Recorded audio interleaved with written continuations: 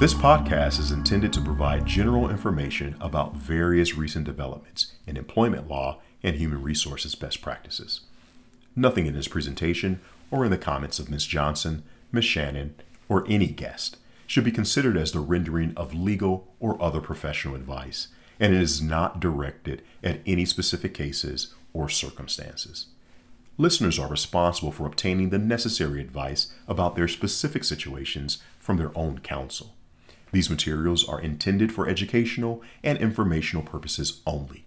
The presentation and these materials represent the opinions of the participants and not those of their law firms or companies.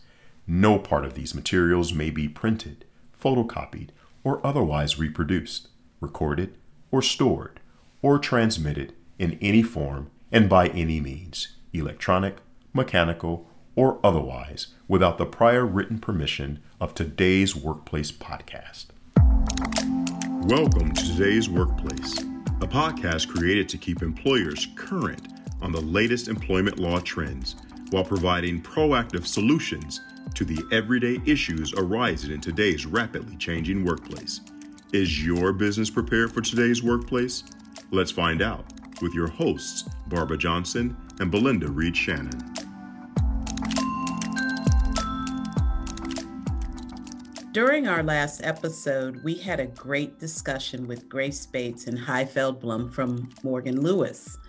We discussed the evolution of DEI programs and corporate America's response to the murder of George Floyd. We explored advice Grace and Hy gave their clients as to how to establish effective DEI programs. Today, we will discuss DEI with a focus on the LGBTQ community. We are absolutely thrilled to have Rob Falk join us and share his insights on DEI for the LGBTQ community. Rob is a global thought leader on legal and business issues affecting nonprofit organizations. He served as general counsel of 4 different nonprofit organizations, 2 in the healthcare field, 1 in civil rights, and 1 in advertising, public health, and scientific research. He has also received multiple awards and leadership positions in the in-house bar community. Rob, we provided a very brief introduction, but we'd really appreciate it if you could tell us more about your professional journey and your work in furtherance of diversity, equity, and inclusion. Thank you so much. It's a real pleasure to be here with you folks. I started out my legal career a long time ago when there were actually no legal protections for LGBTQ people. So when I started my legal practice, I was working in an environment where people could be fired for being gay. And so I struggled personally with whether to come out in the workplace. And I came out very early in my career. My firm was forming a diversity committee in the early 90s. I called up my director of HR and I said, there's one group that's not represented around the table, and that's the gay and lesbian community. And I want a seat at the table. And that's how I came out in my firm. And so from there, the firm was just very accepting and worked on these issues, including LGBTQI services. I was in private practice for a long time. I served as an acting general counsel of DC General Hospital. I was general counsel of Whitman Walker Health, which was a healthcare and social services organization that served at the time the LGBTQ community. From there, later on, I went to become the general counsel of the Human Rights Campaign, which is the largest LGBTQ civil rights organization in the country. And now I work at Truth Initiative, which is a nonprofit seeking to end smoking, vaping, and nicotine addiction among youth. So I've had a lot of different experiences, but there's a common thread of trying to address disparities in oppressed communities. And I really enjoyed that journey. Okay, welcome to Today's Workplace, Rob. Let's talk about language. Let's talk about what LGBTQ stands for. And if you could talk with us about sexual orientation and gender identity and how they differ from each other? Gladly. So one of the things I want to start out on is that people think about sexual orientation and gender identity as binary. Either you are straight or you are gay or lesbian. Either you are male or female. And what we have to move towards is thinking about things on a spectrum. So let's take apart the LGBTQI alphabet and go through what's listed there, and then I'll talk about the differences. The L stands for lesbian, G stands for gay, B stands for bisexual, T transgender, Q queer, I is often referred to, and the Q can also refer to questioning sometimes. I refers to intersex, and A could be ally or asexual. So there's a lot that can be put in there, but let's break this down. So sexual orientation is who you are attracted to on a sexual basis. Typically, we think of the terminology straight as a person who is attracted to the opposite gender or the other gender. So if you're a man and you're attracted to women or attracted to femininity, you might be classified as straight.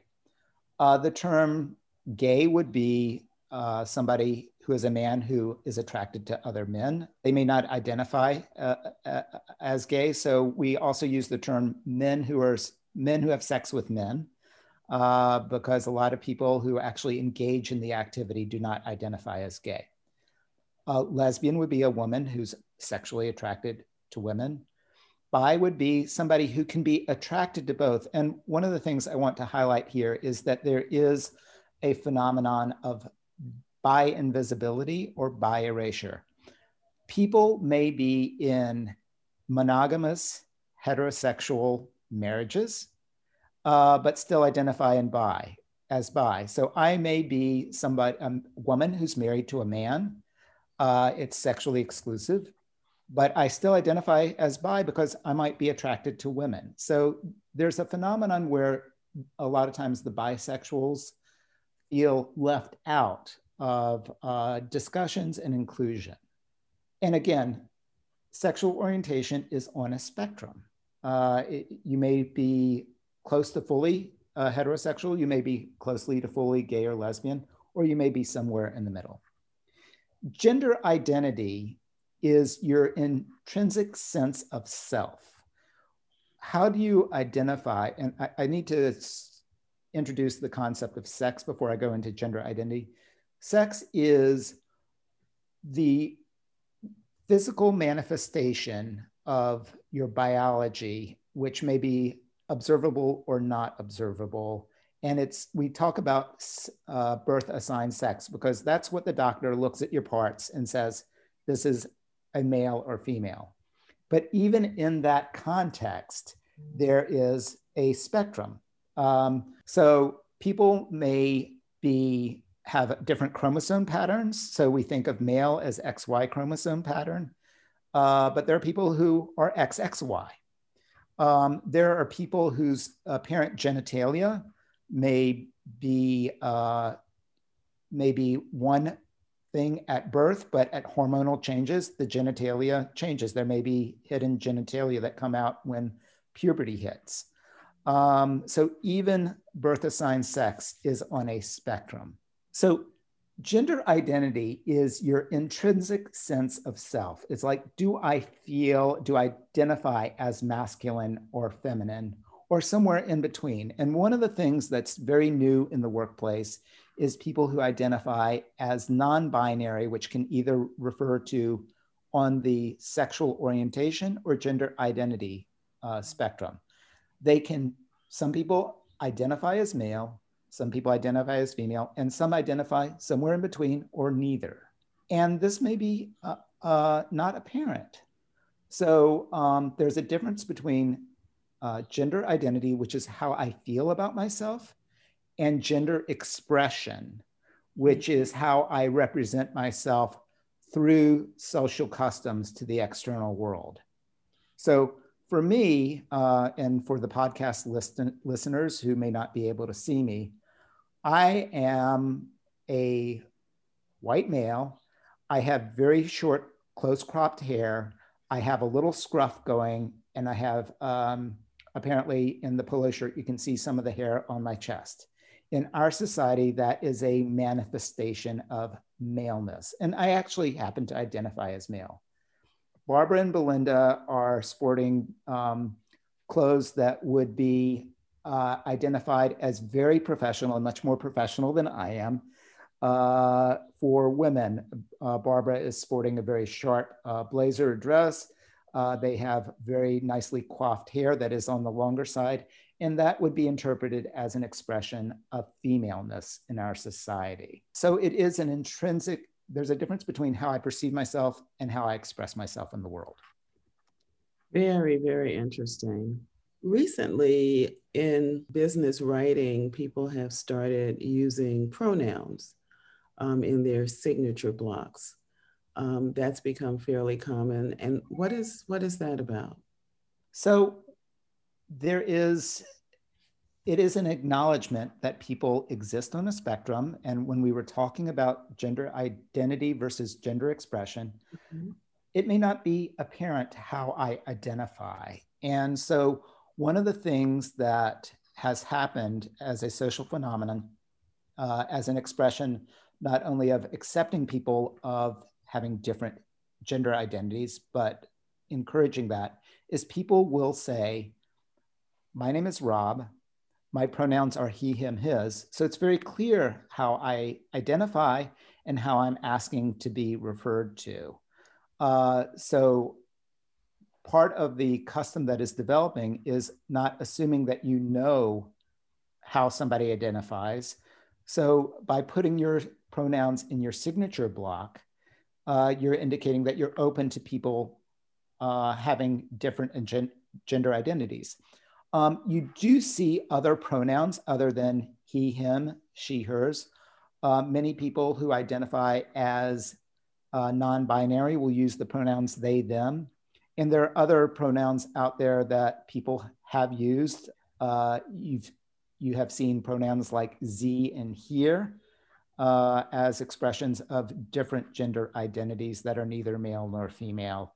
And there are others out there as well. I believe Facebook, for instance, recognizes over 60 sexual orientations and gender identities.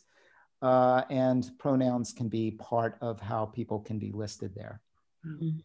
So you talked about, the social phenomena of not only the more visible use of pronouns, but also more of society understanding what the different letters or the different types of identities and orientations mean. What's your opinion of how well you think the workplace has kept up with that and has given, I guess, more support to that community? There has been a lot of progress, but I would say it's bifurcated. Large-scale corporations that are dependent on knowledge workers tend to have adopted policies and practices that are much more inclusive. That may be corporate policy, but there may be a disparity in individual experience within the corporation. People who work with smaller employers, who work more in what we would call blue collar, may have fewer corporate protections, may not have policies or procedures from their employers that protect them. So I think we have seen a lot of progress at a certain level, but the lived experience may be different. So somebody may work for a company that advocates for LGBT inclusion and equality. They may have appropriate policies and procedures, but it really is the experience that somebody has with her manager, with her peers, that determines her experience in the workplace. I recall a time when the American Psychological Association treated being gay or lesbian actually as a mental illness. And last year, the United States Supreme Court acknowledged that Title VII rights apply to the LGBT community on the federal level. And I know that this monumental decision came after years of struggle to ensure equal rights for the LGBTQ community.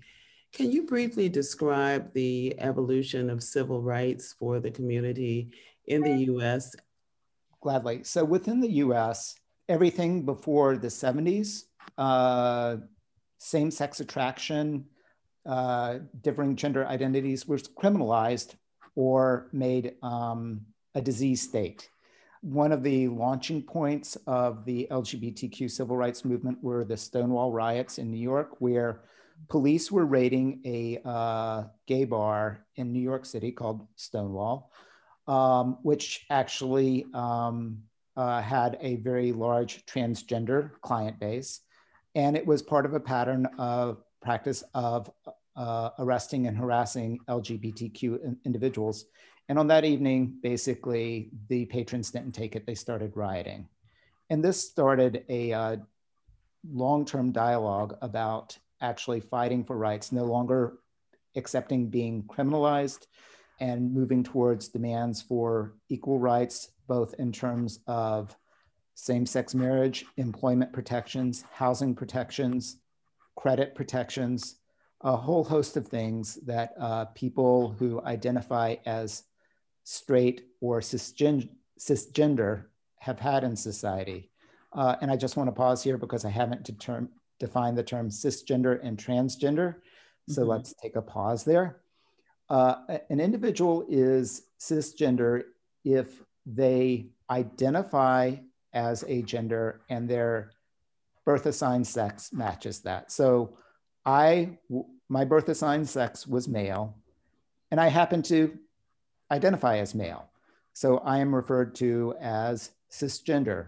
Somebody may be birth assigned sex male, but their intrinsic sense of self is female, and they may identify as transgender. You will see the terms a trans man to refer to somebody whose birth assigned sex was female, but they identify as male, and somebody whose birth assigned sex was female, but birth assigned sex was male and they identify as female would be a trans woman.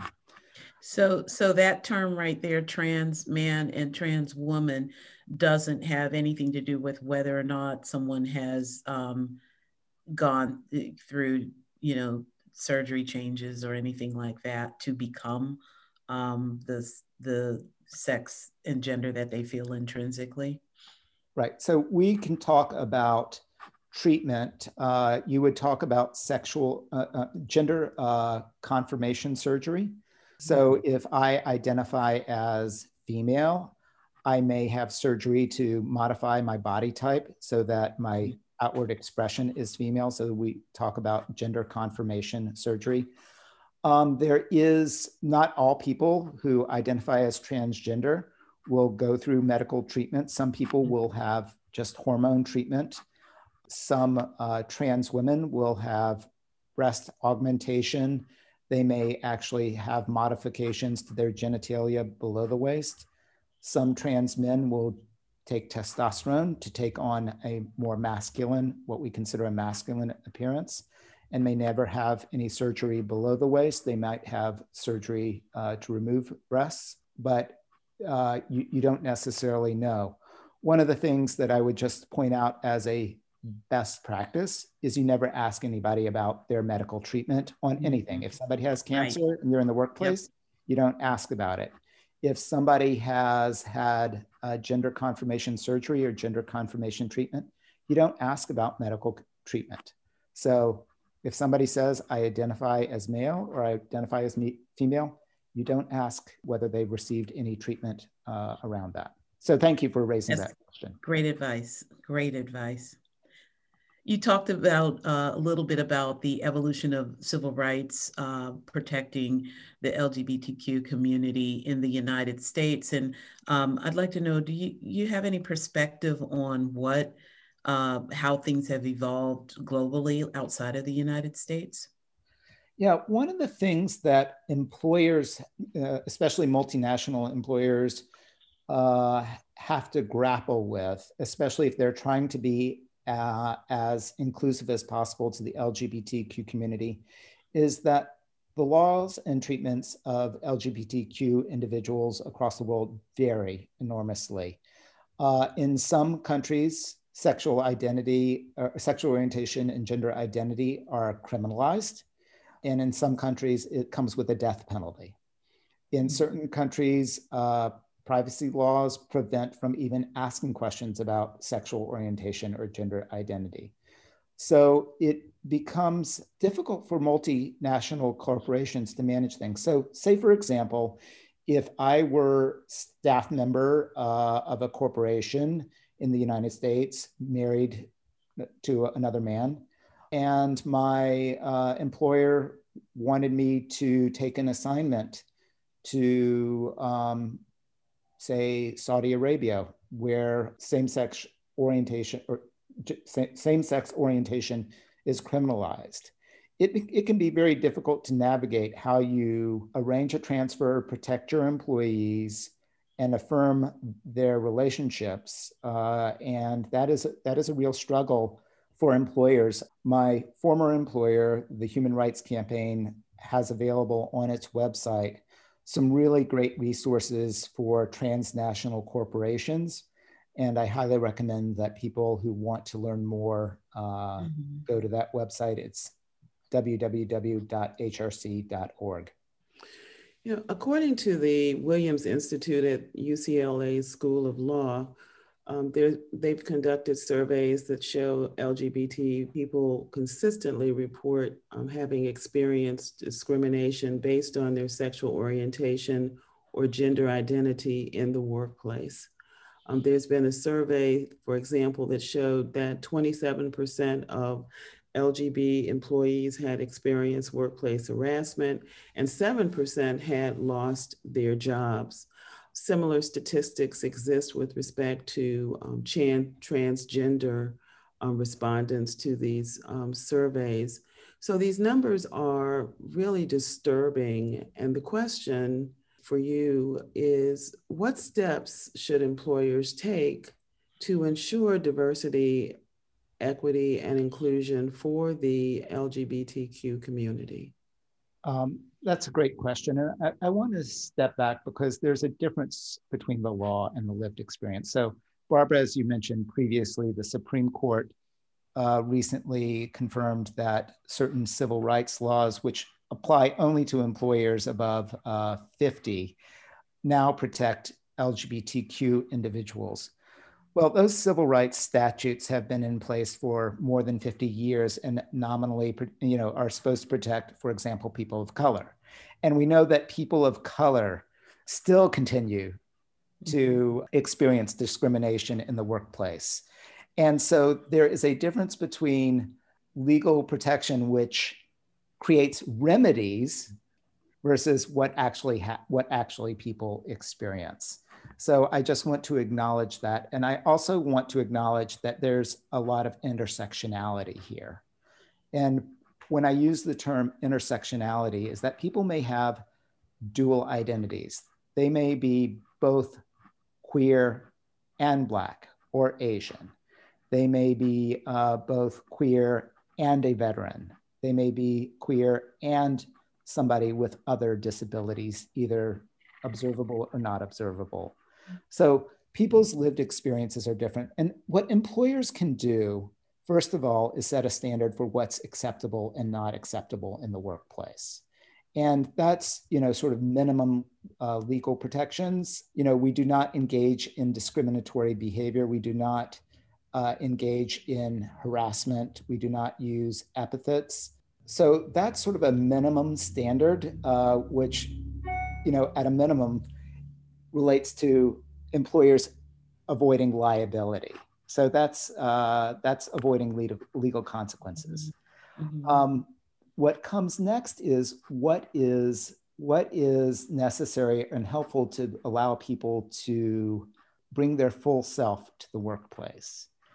And that's a very different standard, and it takes a lot more work to make people feel included. So let me just give an example. If you identify as gay and you're in a same-sex marriage, you may come to an employer and they talk about your spouse only as your husband or your wife.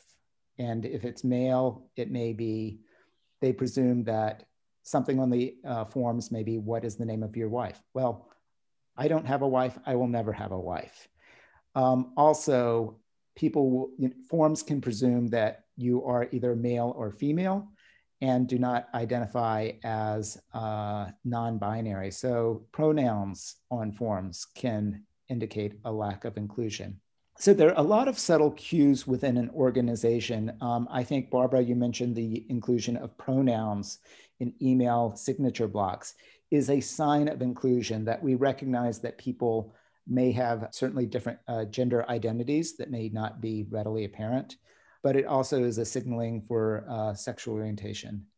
I think, being clear about what is acceptable or not acceptable is very useful. I want to give an example many years ago. So one law firm that I was doing some consulting work with had an employee transition in the workplace. The person was birth assigned male and was transitioning publicly to live authentically as a woman.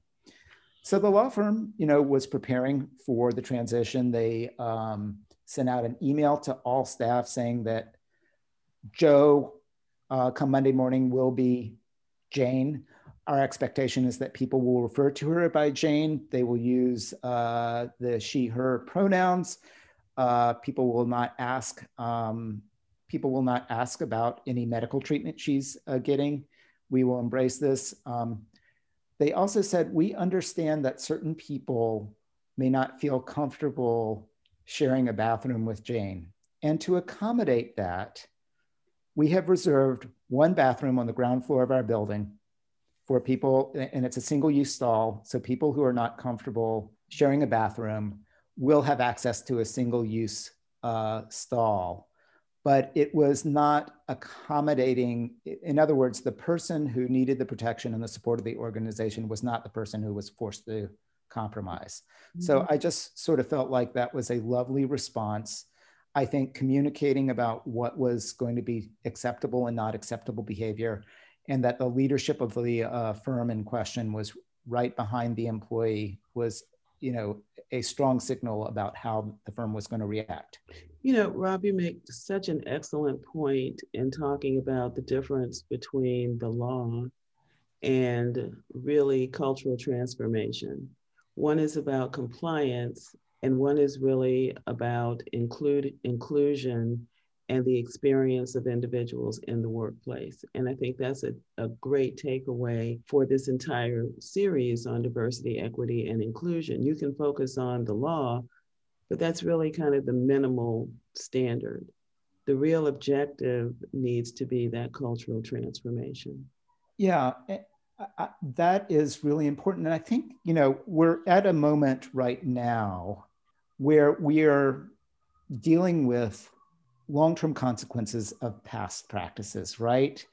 When we're talking about anti-racism work, we are talking about things that have built up systemically. And, one of the things I love about my current organization, which is seeking to prevent another ongoing cycle of smoking, vaping, and nicotine addiction among youth, is that we have to actually deal with historical realities. So I just want to talk about, how does that show up in our work, but all of this shows up in the workplace from history.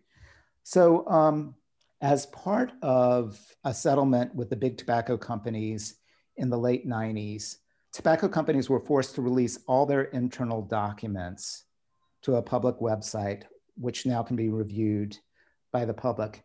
And there's a quote in one of the documents that's where what a tobacco executive is talking about the African American community and marketing to the African American community. And the quote is as follows: "We don't smoke this shit, we just sell it. We reserve the right to smoke for the young, the poor, the Black, and the stupid." And that was the attitude of the executives towards their clients. Wow. Also at the same Crazy. Also, at the same time, there was a marketing campaign targeting the LGBTQ community where it was referred to as Project Scum. Wow. And so we are dealing with the realities that big corporations were targeting oppressed communities. And as a result, there was higher smoking rates taken up. And there's still, in the African American community, there is an incredible prevalence of menthol use because that's what they were targeted to buy. In the LGBT community, there's a much higher prevalence of smoking because we were targeted. Mm-hmm. And so we need to think about, in the long term, how did we get to where we are? And we have to look back at our past to understand, okay, this normal has an origin somewhere, and then we have to come up with strategies to rise above our history. It doesn't mean who we are now are inherently bad, but we're reacting in an environment that was set for us a long time ago. Yeah. Rob, I wanted to talk a little bit about an organization that you worked for, had the pleasure to work for, which was the Human Rights Campaign, because I know that they have done a great job of translating for organizations the things that they can do to make the LGBTQ community feel included, feel respected, feel protected. And so, I'd like you to talk a little bit about the power of the index that the Human Rights Campaign set up and what you observed in terms of how transformative was that, or does it continue to be today? Yeah, I am incredibly proud of the work that the Human Rights Campaign did and continues to do on the Corporate Equality Index, because it literally has changed the lived experience in corporate America. So at the time the Corporate Equality Index was dreamed up, there were no legal protections based on sexual orientation or gender identity, or very few at the state level. And there was no possibility of federal protection. So what the organization started to do was rate organization based on their policies and practices towards the LGBTQ community. And they were really strategic about it because basically they would rate people on a scale of 0, or corporations on a scale of 0 to 100. And they were very transparent about what it took to get a certain score. They would bring in business community leaders to evaluate what was within the range of possibility for the corporate world. They would announce standards 2 years in advance, and they would rate corporations. And their strategy was to rate the Fortune 500 firms, whether they participated or not. So you would get a score whether or not you participated, but they would give you an opportunity to voluntarily submit information, which would lead to a higher score. And then over time, they actually started raising the bar. And what they found was that corporate America responded really well to a sense of competition, and also the fact that the standards were transparent, and they provided made materials freely available online and through staff that would help people get to 100 score. And so what we've seen over time is that this has actually become the standard in large corporate America. It's been transformative in terms of the policies and procedures that corporations have in place. And it has informed the legislative and social environment. A lot of times, lawmakers would oppose legislation protecting sexual orientation or gender identity because it would be, quote, overly burdensome, end quote, on business. What the transformation of corporate America showed was actually corporate America could absorb this. And not only that, corporate America was asking for the legislation. They wanted to see the protection. So it changed corporate America to an unwilling participant to allies and advocates for change. So it's been incredibly transformative. I give full credit to the organization for that. That's great. I've actually had the experience of being one of those corporations that responded to HRC's excellent guidance and saw the impact. So thanks for taking us back through that. Also, I wanted to talk about the generational difference. I read a report recently that said by 2025, which is only a few years away, 80% of the workforce will be categorized as millennials. And I want to ask you if you think, from a cultural standpoint, that we'll see any shifts because the vast majority of the workforce is millennials. Will there be a cultural shift in how the LGBTQ community is accepted and included in a workplace environment? Great question. I think the reality is we're already seeing that. For millennials and Gen Zers, the question of sexual orientation and gender identity is really less and less of an issue.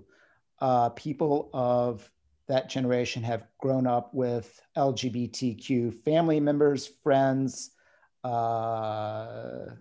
colleagues, and they really don't spend a lot of time worrying about it.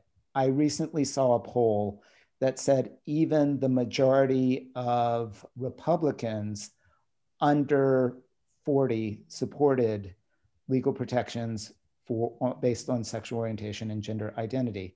So this is no longer, at least for a certain age group, an issue in society. They see it as just, these are people who they are, let's move on. And I think I always make the analogy of we're sort of in the 40 years in the desert. It's the older people that struggle more with the issue. And I think it's up to our generation to catch up with our younger counterparts.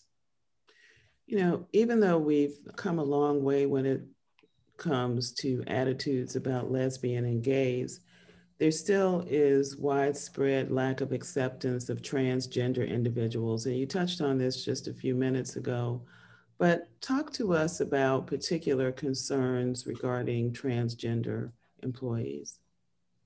So we know that transgender folk, especially transgender folk of color, experience violence and death at a much higher rate than other people in society. We know that transgender individuals experience much more overt discrimination in the workplace. And this comes from, how we define ourselves in society. If we think about our first experience in our own gender identity, typically when you are very young, you will have an experience where you do not conform to the expectations for your birth assigned sex, your gender. And typically the cultural response is immediate, swift, and highly punitive, sometimes physically so. So we start life in a situation where people who do not conform to gender expectations are punished. And that is carried forward into the workplace. The bottom line is people should be rewarded and evaluated based on their ability to get their work done, not based on how they express themselves. And I think part of it is people don't understand what it means to be transgender, what it means to have a discrepancy between your birth assigned sex and your sex of self. And so if you will humor me, I'm going to take you through a thought experience here. And I'm going to invite the audience to join me in this, to give you a sense of how fundamental our sense of gender identity is to us personally. I want you to visualize me holding a bag that contains $10 million in cash. And that $10 million, I am going to give you immediately on one condition. You have to live the rest of your life overtly as a gender that you don't identify with. So if you identify as male, you're going to have to express yourself as female for the rest of your life. If you identify as female, you have to live as male in the rest of your life. You're going to have to change your hairstyle. You're going to have to change your clothes. There is no guarantee that you will still have family. Your family may reject you. You may lose your job. You might lose your friends. You might lose the ability to find housing. So how many of us are willing to take that risk to change the gender expression for $10 million? I've used this example in a lot of trainings, and although there are sometimes some jokes made, but generally speaking, people will not change their gender expression for $10 million. So there's something about your sense of self that is so important that you're not willing to take $10 million for it. That is the experience of transgender people. They have a sex assigned to them at birth. They feel something different, and they are willing to risk it all to be their authentic selves. And I think we need to honor that courage.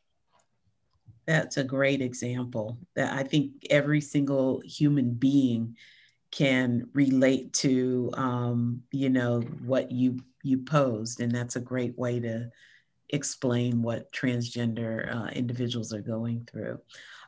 There was something else that I wanted to ask you about. I think we have a little bit of time for it. You talked about having to look back at our history to give us context on, how did we get to this place so that we can figure out where we're trying to go, particularly in terms of how we accept, include, and, protect individuals that we have, quote unquote, othered in society. And so speaking of the past, I wanted to talk about the religious, I guess, response to sexual orientation. There's some religions that consider any sexual orientation other than male to female as a sin and an abomination. And so when it comes to the workplace, how do you think employers should handle situations where an employee's religious beliefs are contrary to a company's policies that prohibit discrimination against LGBTQ employees? So I want to talk about this in two levels. First, people do have freedom of religion. That is a core value. However, there is difference between your faith and your behavior in the workplace. So people are free to have their own religious beliefs, but if an employer or the law sets the standard that you cannot discriminate on the basis of sexual orientation or gender identity, then there's no place for accepting discriminatory behavior in the workplace. I also think there is a misnomer or a misconception that all religion is a force against LGBTQ inclusion in the workplace. There are many communities of faith that are fully inclusive and have worked to promote LGBT rights. For instance, when I was at the Human Rights Campaign, we were working on marriage equality in the District of Columbia, which in fact was the first jurisdiction ever to pass marriage equality legislatively. And we knew that African American clergy were going to be the key to finding support within the city. And there was a large coalition of African American clergy and African American political leaders who came forward and stepped up and expressed their support for marriage equality. And so religion is not monolithic, and we can't talk about it that way because I think it creates it's an anti-religious bias, right? I mean, we presume that if somebody is a person of faith, they're going to believe certain things about LGBTQ community, and that's not fair to people of faith. Great, thank you.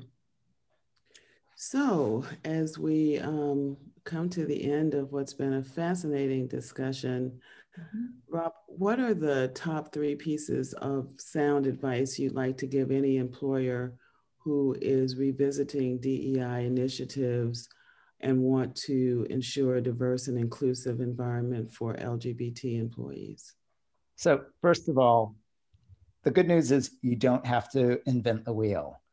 Other organizations have done this before. There are plenty of resources out there.